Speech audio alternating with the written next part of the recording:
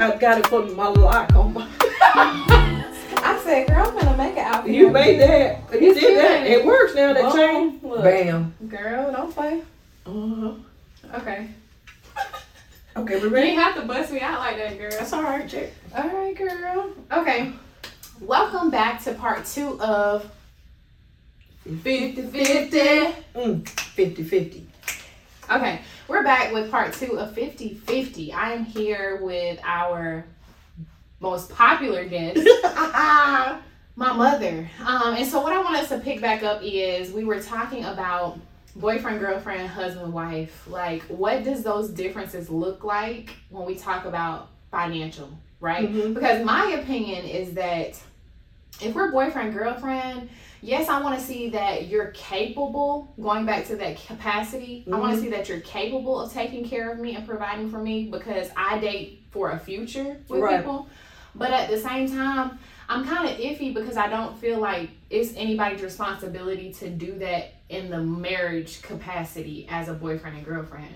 Well, I think society has changed those elements on us. And because our world economically is dealing with financial strengths and things are more expensive, and that 50-50 mindset is fading. You see a lot of couples that are older that stick by that. I do personally, because my dad taught me that if a man came for me and put a ring on my finger and I accept his proposal, that he should be able to take care of me. If he could not take care of me, he should not have came to me. You're so crazy. So I grew up with that. And so it was 4 girls and 3 boys. So the girls in the household saw an image of a man taking care of a mother. So how did you operate, though, as a boyfriend and girlfriend? Well, the mindset was different, because when I started developing mentally and strong-willed, knowing my career paths and the things that I wanted to do and be in my life, I saw the flip side of what you experiencing, meaning that I know I can take care of myself. I don't need that, da-da-da-da-da-da.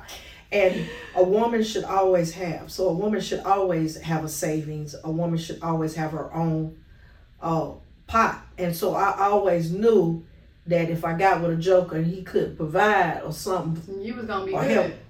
We ain't gonna be out. Ain't nobody gonna be without the basic essentials of life. Right. And I think that's what my dad showed me, that basic essentials were important. But what I see now in today's society, your generation, I see a lot of strong-willed women doing it, and they're in a relationship with a guy, but they're taking care of the guy. Okay, let's talk about it's that. Almost Let's talk about it, because I'm gonna be honest with you. Me and you have had this conversation several times offline as mother-daughter, but I do feel as if being raised by a strong Black woman, you had a tendency to be tougher. Your expectation of me was so great. And not to say that your expectation of my brother was any less, but going back to that conversation on the podcast called Protecting the King, I felt like I grew up in a household where I, as a woman, were to protect my Black brother. And I did put that on you. And I consciously did that. It wasn't like I treated you less or greater than your brother or your brother greater than you. What I knew that what you needed in your personality, because your heart is different from your brother. Your sensitivity, your ability to take stray dogs or something off the street and try to nurture them, or take care of something that hurt, or your heart was different. And so what I wanted you to have was just strength, the ability to choose. She has never told me this before. But that's the truth. And I think that's what I got when I was growing up. I think my childhood reflected that. Being the baby girl. I get it. But I feel like as Black women, though, so when we talk about Black women taking care of Black men, you feel as if that's the case. I think that's where it comes out of, is that as nurturers, that's what we are. We're gonna, because there's times too, if I were in a relationship with somebody, and they were in a vulnerable state, I would do all that I could to protect them. And that's okay, but you can't give yourself away so much that it weakens the person. No, I get that. Absolutely. And I think what you bring to the table and what I think is so cool about you is that your heart is always in front of your own good. So I'm always mindful in saying, she has some of my characteristics. You're a little softer than I am.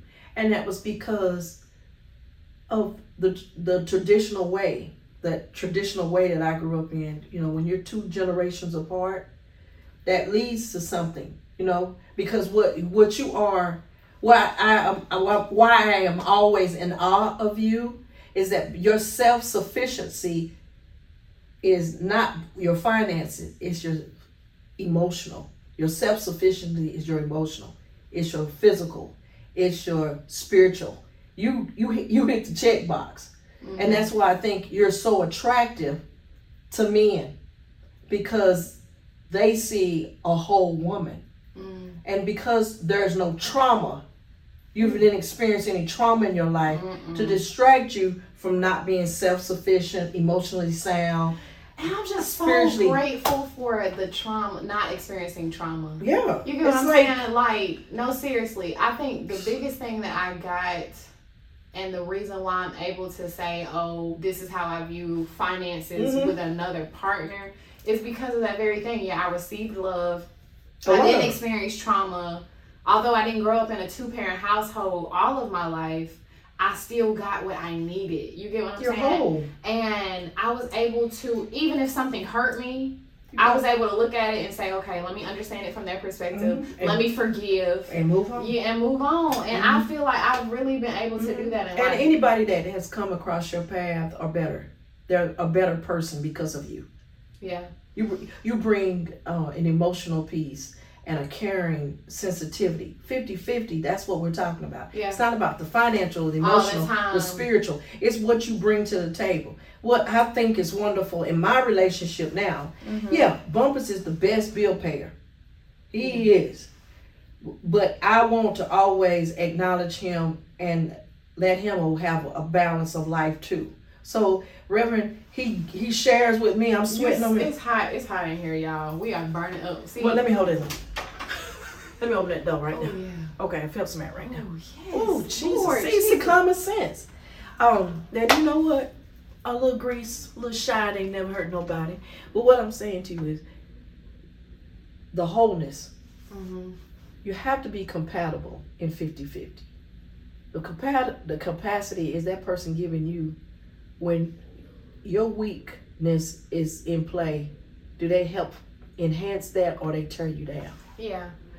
And I'm going to be honest, do we even agree with the 50-50, right? Like, because for me, I feel like... I think it plays a huge part in who so we are. So you think everybody brings half to make a whole? I think or so. Or do you think that everybody should be 100-100? And I would say this, God says that we created to be one. Right. Okay. My one, if I didn't have Reverend's, when I lack my 50 plus 50. That's what I'm saying. So you think it's 50-50? I think that it plays a huge part. I would say my oneness is always the perfect. But I feel like a field of sunflowers every day. And I agree. Oh, my life is one. But my thing is okay. And I might just be getting too technical. But what you're basically saying is that if you don't have it, whatever that is, emotional, spiritual, financial, whatever that may be, then he meets the other half. Yeah, right? Or either maybe I'm 100. Or maybe he's 0. That's what I'm saying. Well, maybe, yeah. What if that person is 0 for that day? Yeah. What if I'm 100 all the time and then when I fall apart, you become 0? So what you're saying is it's a partnership. That's what we're trying to say. It's a oneness and a partnership. And I think God has created us to be unique and different. But let me put this clear. My identity, 50%, 100% or whatever, an individual must have their own identity. Say it. Because if you don't have your own identity, it ain't gonna work. It won't work. And I don't care how many band-aids you put on it and try to compensate for it or give more money to it or buy more gifts for it. If you're not whole and know who you are each day, when I look in the mirror, with or without, Lord may take me first or take my husband first. I know that I've been whole. And I know what love is. I know the difference between love and not love. Right. No, I think that's important too. Right. You brought up some really good points. Because at the end of the day, like you said, life could bring you something that will hit you upside the head, and you got to be able to stand on your feet with that person or without the person. Exactly. And I think, unfortunately, what happens when I think of like when death comes and shakes families up, some people can't stand on their own 2 feet. And that's because we have not been trained to be planners. We have not been trained to understand what 50 is and understanding finances. So don't get me twisted. If a guy's heart is good and all of that, and he has a poor credit score, some things you need to decide is his God life better than his credit score? Can he improve the credit score if he got God in you? So you got to figure out that balance for yourself. Because everybody's not going to be perfect. Everybody's not going to be perfect. Yeah. I ain't going to be perfect whole, if that makes any sense. Oh, absolutely. No. And I think that's why I think you have created this model of really a classic model woman, young woman in your 30s who is about to get your doctorate, and have created a roadmap where most people don't get an opportunity to design what their life is going to be. You've had an opportunity to design what you want for your life. That's why when I speak to children and young people, now is the time where they can create what they want it to be. Creating a better you, creating a better me. What does that look like? What does that mean? Yeah. I saw another quote. It wasn't a quote. It was in my fortune cookie. Oh, how cute. What did it say? But I loved it so much. It said, don't pursue happiness, create it. That's so huge. That's huge. That's so deep. Don't pursue it, create it, right? So, and that's something that honestly I have to apply to my own life sometimes, because sometimes I can get so caught up in, I gotta do this. Let me give you the flip side of this. Who you are and who your brother are two different people. Your brother is a nurturer when it comes down to his children. Very much. He's hands-on. He don't mind cooking. He don't mind cleaning. He don't mind taking them to school, picking them up. He's a nurturer. Does that make him less than a man? No. Right? On the other hand, you, the nurturer, just by example of how you care for your parents, how you care for him and other people at the church, people in community, and your friends, you're the nurturing. Does that make you less than a woman? No. Right? So when you find that 50-50 mindset, identity, right? Yeah. Know who you are first. So these are our takeaways, our closing thoughts. Know who you are. Know who you are. The second one is establish a framework that fits you. Right. Be mindful. The third thing, be mindful if someone enters your life. Could they enhance it or damage it? And if it's a damaged situation, there is life after that. Right. So there's life after a breakup or a divorce. Right. Fourth takeaway for me will be, always have your stash. Always have it put up, baby. That's good. I like your takeaways. What's yours? My takeaways would be, know who you are, identity, because you can't establish a relationship with someone until you really know who you are. You should be able to sit in your own thoughts. You should be able to be in a quiet room and be okay. And stay by yourself. Yeah. Know who you are. Okay, so know who you are. I love That's my first one. Second one, I think I liked what you said about, we put a tag on it as 50-50, right? But what that simply means is when you're in a partnership with someone, every day might not be rainbows and sunshine. Sometimes you got to pick up the slack where they are lacking, or vice versa. So I think one. Right. So, and that goes back to the first point, and knowing who you are, being whole in that, and being able to like maneuver the relationship. And the third point is it's 50-50 is not 50-50 is not just the financial part of it, but it's all the other parts of it. So when you're in a relationship with somebody, sometimes that's emotional needs, that's a spiritual need, that's a, you know what I'm saying? Like you have to be able to pick that up. So I think that's what I got out of this conversation. Well, I'm glad because like I said, whoever is your other 50, I hope they know who you are, because if they don't, they're missing out. You're sweet, but that's true. That's true. I love having these talks with you. I do too, and I think it's so real and genuine, because I made mistakes. I've been single. I know what it's like not to have. I know what it's like to be discovering myself, and I think once now my thing. But I feel like happened fast. But I had a great life. This is the appreciation that I have. You went through life for me, right? That's all I wanted. Because your mistakes allowed for me not to make the same ones. Man, but you got it. But how many people, how many children just don't get it? And I applaud you for always telling me, Mom, I get it. I'll figure it out. You know what I'm saying? I think that was the biggest toughness was I didn't want you to get hit by a car, because I got hit by a car. You know, legit got hit by a car. Legitimate got hit by a car, y'all.